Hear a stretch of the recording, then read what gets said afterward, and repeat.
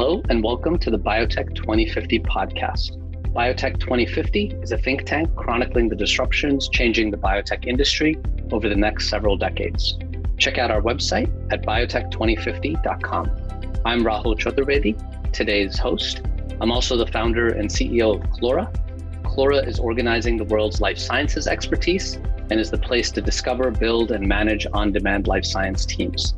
I'm very excited to welcome Jonathan Rigby, President and Group CEO of Revolo Biotherapeutics. Thanks so much for joining us today, Jonathan.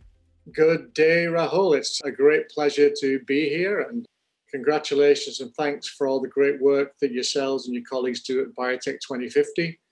And also thank you to Life Science Advisors for introducing us together.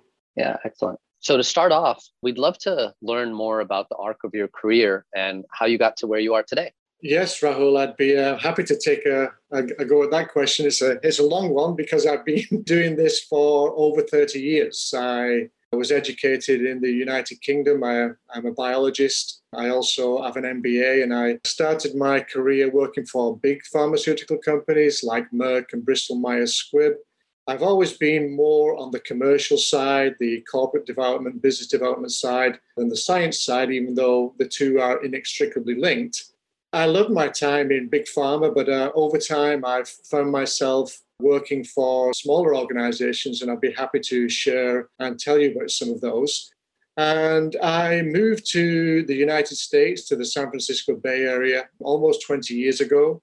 And I worked for some entrepreneurial, very exciting companies, developing some novel therapeutics for diabetes and pain. All that time, I had a yearning, I had a great passion, a great desire to build and grow my own companies. And in 2006, I co-founded with some very bright friends and colleagues a CNS company called Zogenix. We were initially developing drugs for the treatment of migraine and pain. And more recently, the company is developing drugs for pretty rare neurological disorders. And in 2010, we were successful in listing Zogenix on the NASDAQ stock exchange. And a couple of years later, my drive to develop new things continued, and I established another company in the San Francisco Bay Area called SteadyMed, where I founded the company there and started to develop an asset to treat the disease pulmonary arterial hypertension. So once again, we grew the company from zero. We did a crossover financing round, and we took the company public in 2015. And another wonderful experience, and we continued with the development of this drug product. And we were successful in having the company acquired by a large biotech company called United Therapeutics. And that acquisition closed at the end of 2018. And while I was at SteadyMed, I also was very much one of the top leaders in a company called Xeris Pharmaceuticals. We developed a drug to treat hypoglycemia. We took that company public on NASDAQ in 2018. And after the acquisition of SteadyMed, I stayed an employee of United Therapeutics for about a year. And then early last year, my desire to start something again got the better of me.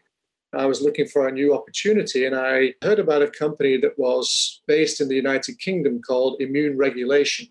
And they really caught my attention. The data that they had on these two drug products to treat autoimmune and allergic disease really fascinated me. I could see great prospects from these drugs in the future. I flew over and had a great number of discussions with management and the board and the investors.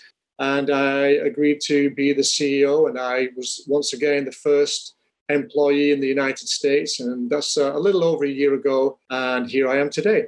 Excellent. Thanks, Jonathan. I'm sure many of our listeners are curious at your level when you're assessing new opportunities. How do you go about doing so in terms of, joining an early stage company? There's lots of unknowns. Is there perhaps a framework that you've developed that you could share with our listeners? Yes, I think there is, Rahul, and it's a pretty simple framework. I've looked at lots of opportunities, and lots of opportunities have looked at me, and I've walked away from opportunities and they've walked away from me. But I think it's a simple framework, and you really need to do your diligence. And the company that you're looking to really needs to do their diligence on you as well, because things have to work for both sides. But I think what is key here is really, really digging in to understand, what is the problem that the company, your company, the other company is trying to fix. And if that isn't blatantly clear, if there isn't an unmet need, if there isn't a big problem, and you have a potential solution, then it's probably not going to work. My father used to say to me, Jonathan, you have 2 ears and 1 mouth, and you need to use them in at least that ratio. So I take a lot of pride in speaking to people and listening to what they've got to say. I then try to triangulate what they've told me with feedback from other individuals in the industry and people that I trust and have known for many, many years. And then, once you've done those things, bringing together a spectacular team to develop the assets is critical. And probably as important is you need to have a team with a passion. You need to have a team with a fire in their belly that wants to work really, really hard and make things happen, make things work. And, those are some of the simple tenets that I personally use when I'm looking at opportunities and developing companies. Great. Thanks for sharing those insights, Jonathan. Looking back at your career, you've had a lot of executive level leadership roles on the commercial side of biotech. What's that transition been like for you going from the commercial side now to being a CEO of an R&D stage company? That's a good question, Rahul. And it's interesting. It goes back a little bit to what I just described. So if you're building an aircraft, there are many different parts of the aircraft, and they all need to work together. Otherwise, bad things happen. And, developing any company, be that a biotech company, be that a software company, take your pick. It's all about the team that you build. And, the analogy I like to use a little bit with my team is we're all in the same boat. We're all rowing together.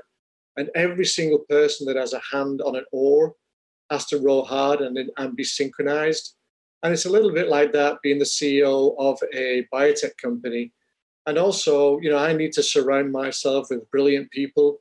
We all know different aspects of the business, and being the CEO means you're the person that has to try and bring all of those things together.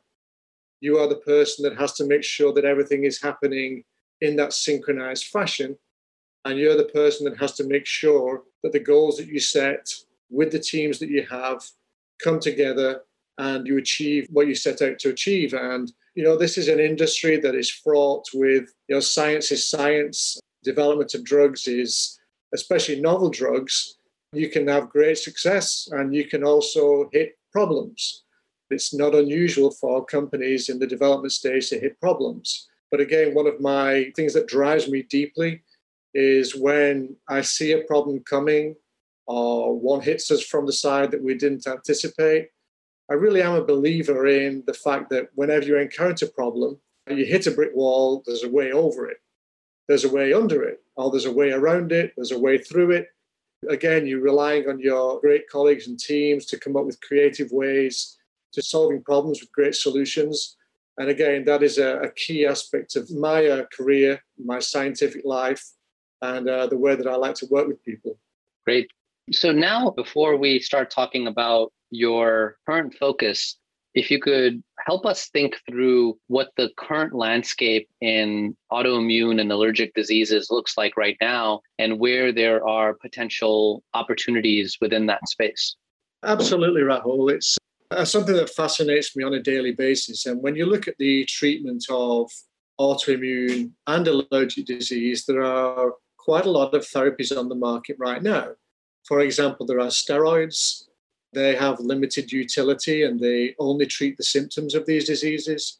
You have immunosuppressants that to some degree can modify these diseases. And then you have a number of biologic drugs on the market, for example, the anti-TNF therapies, the JAK inhibitors. And these have, with all due respect to them, limited utility. So when we look at these drugs, what are the problems?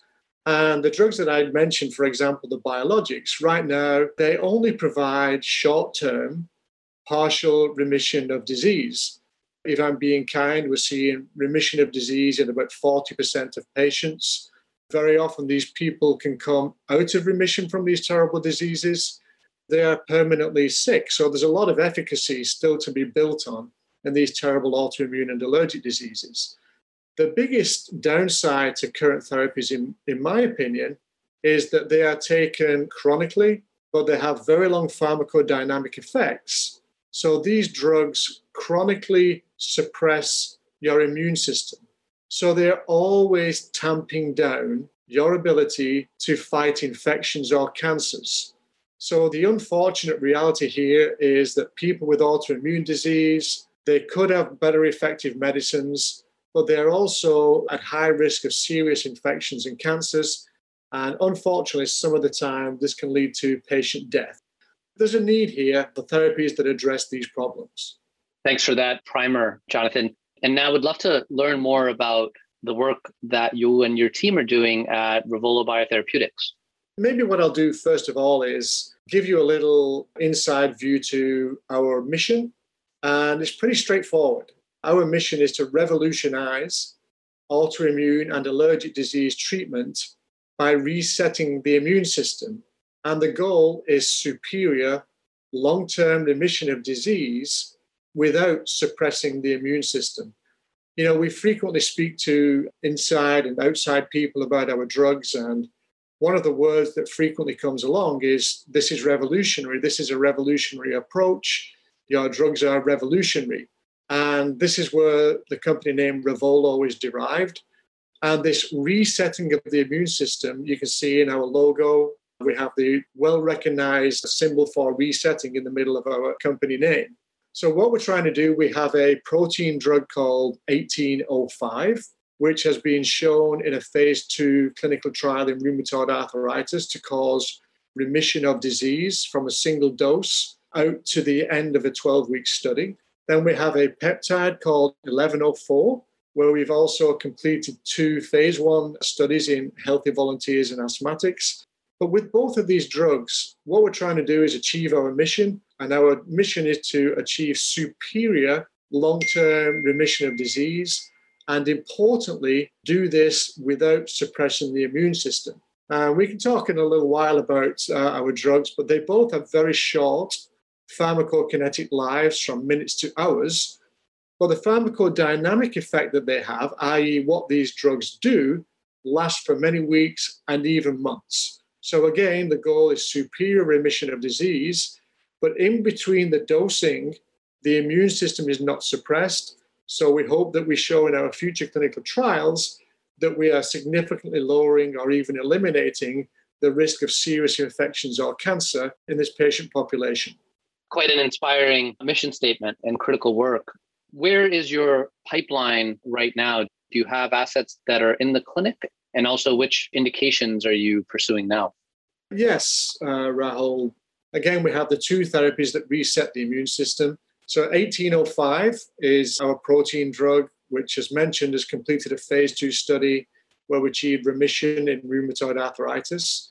1104 is our peptide. We did a phase 1 study in 94 healthy subjects and asthmatics, and we showed the drug to be very safe and tolerable. We've done ex vivo work where we've shown 1104 to be a key regulator of an important protein in allergic disease.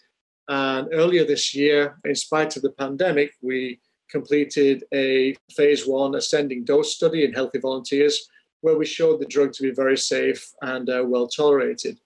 But in terms of what's coming up in the near future, we are initiating 4 phase 2 clinical trials. We are preparing for those right now.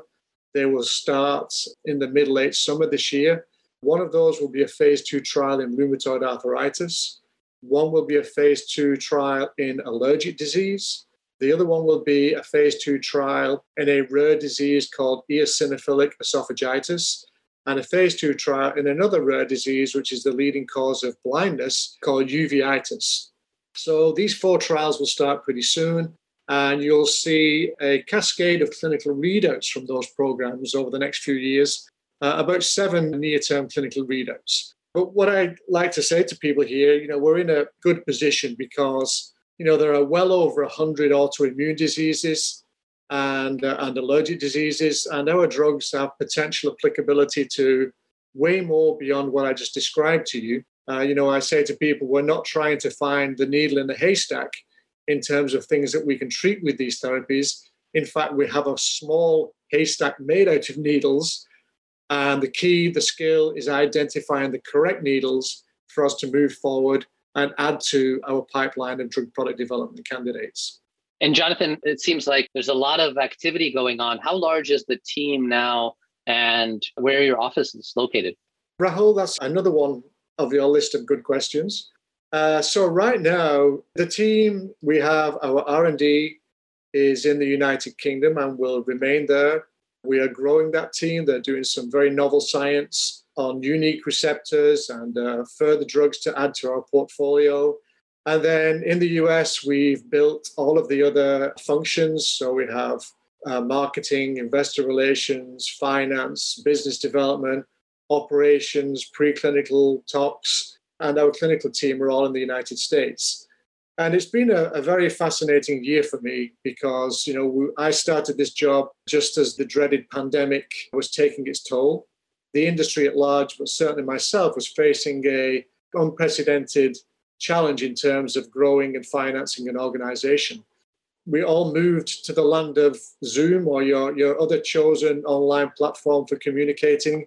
And we kind of built the team organically through people that we've either worked with in the past. And, we have people in the San Francisco Bay Area, people in New York, people in Boston, people in North Carolina. Myself and a couple of others are based in New Orleans. So we're kind of interdispersed, but because of the way that the world is communicating these days, we can successfully do it via electronic platforms until travel restrictions are lowered. But also, again, which is typical for our industry, we have a lot of outsourced work, contract research, clinical manufacturing operations, some regulatory affairs, and some of the R&D work we're doing. So we have a lot of people that are either directly working for us or we are paying for their privilege. And Jonathan, could you talk a little bit about your fundraising strategy to date and future plans? Absolutely, Rahul. So, the company historically has been around for a number of years, and it started its life as a collaboration between two prestigious teaching hospitals in London, King's College Hospital and Guy's.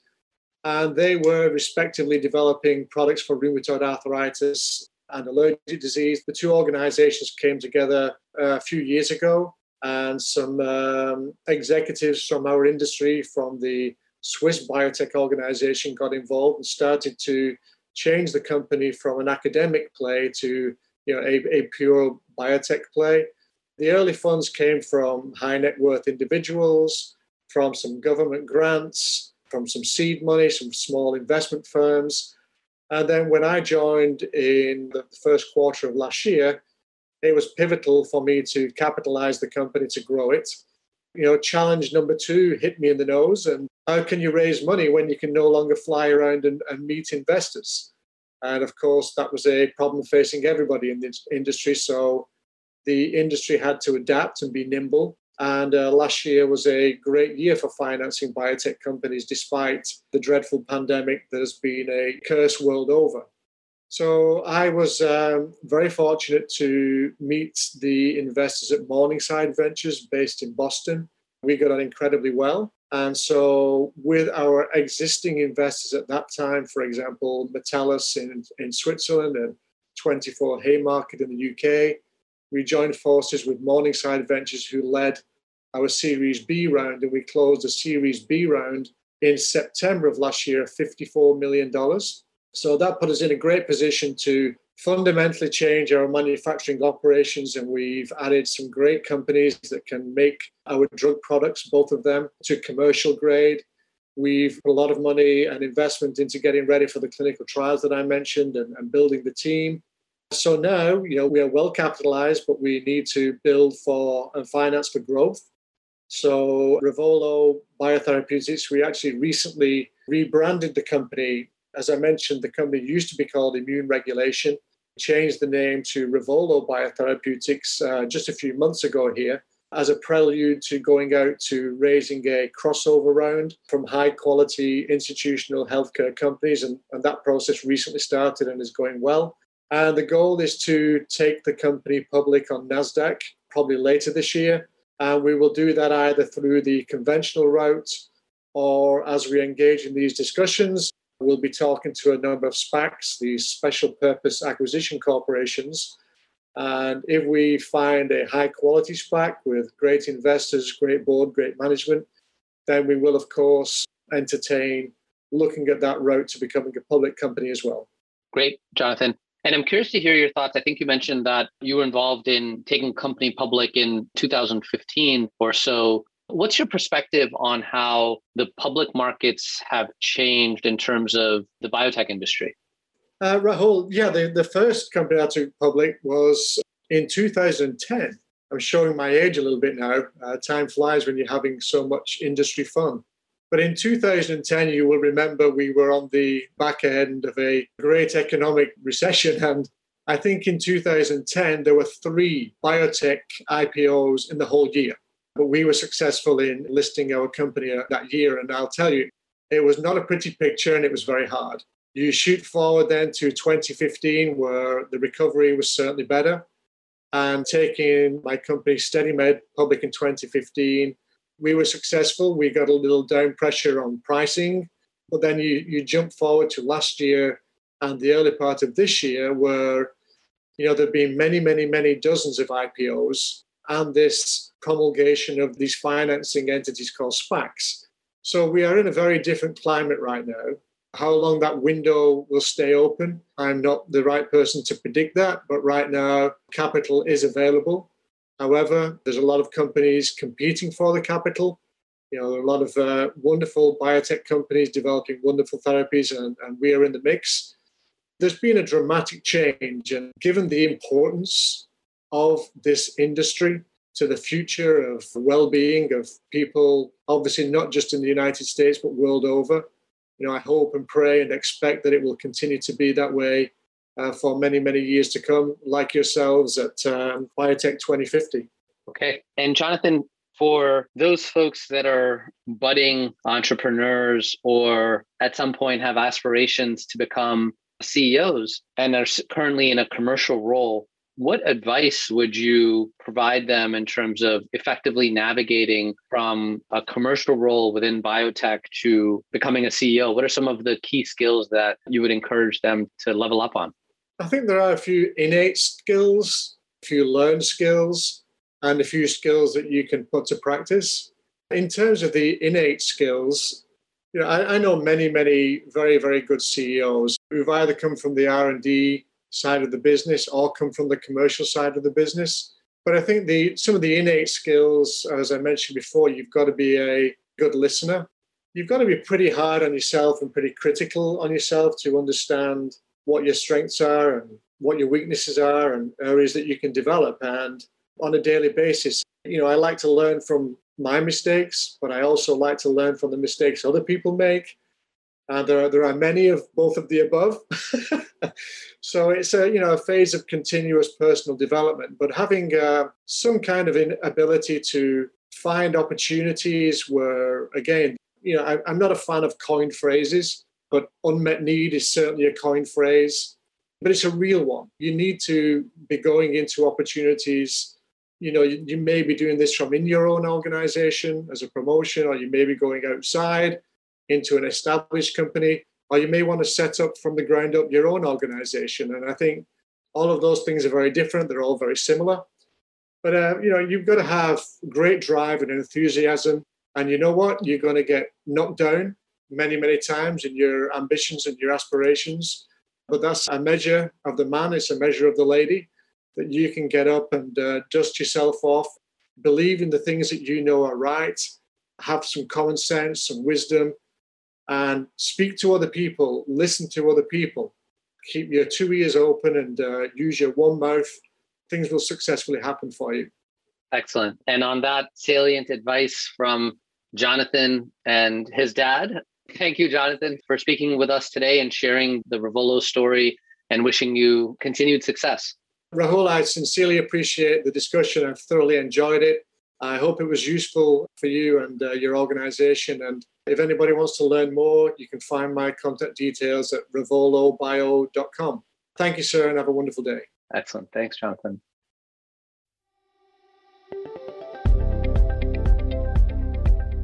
Thank you for listening to this episode of Biotech 2050.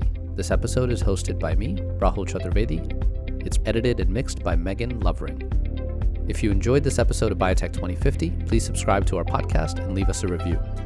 Also follow us on Twitter and Instagram at Biotech 2050 Pod. Again, that's Biotech 2050 POD.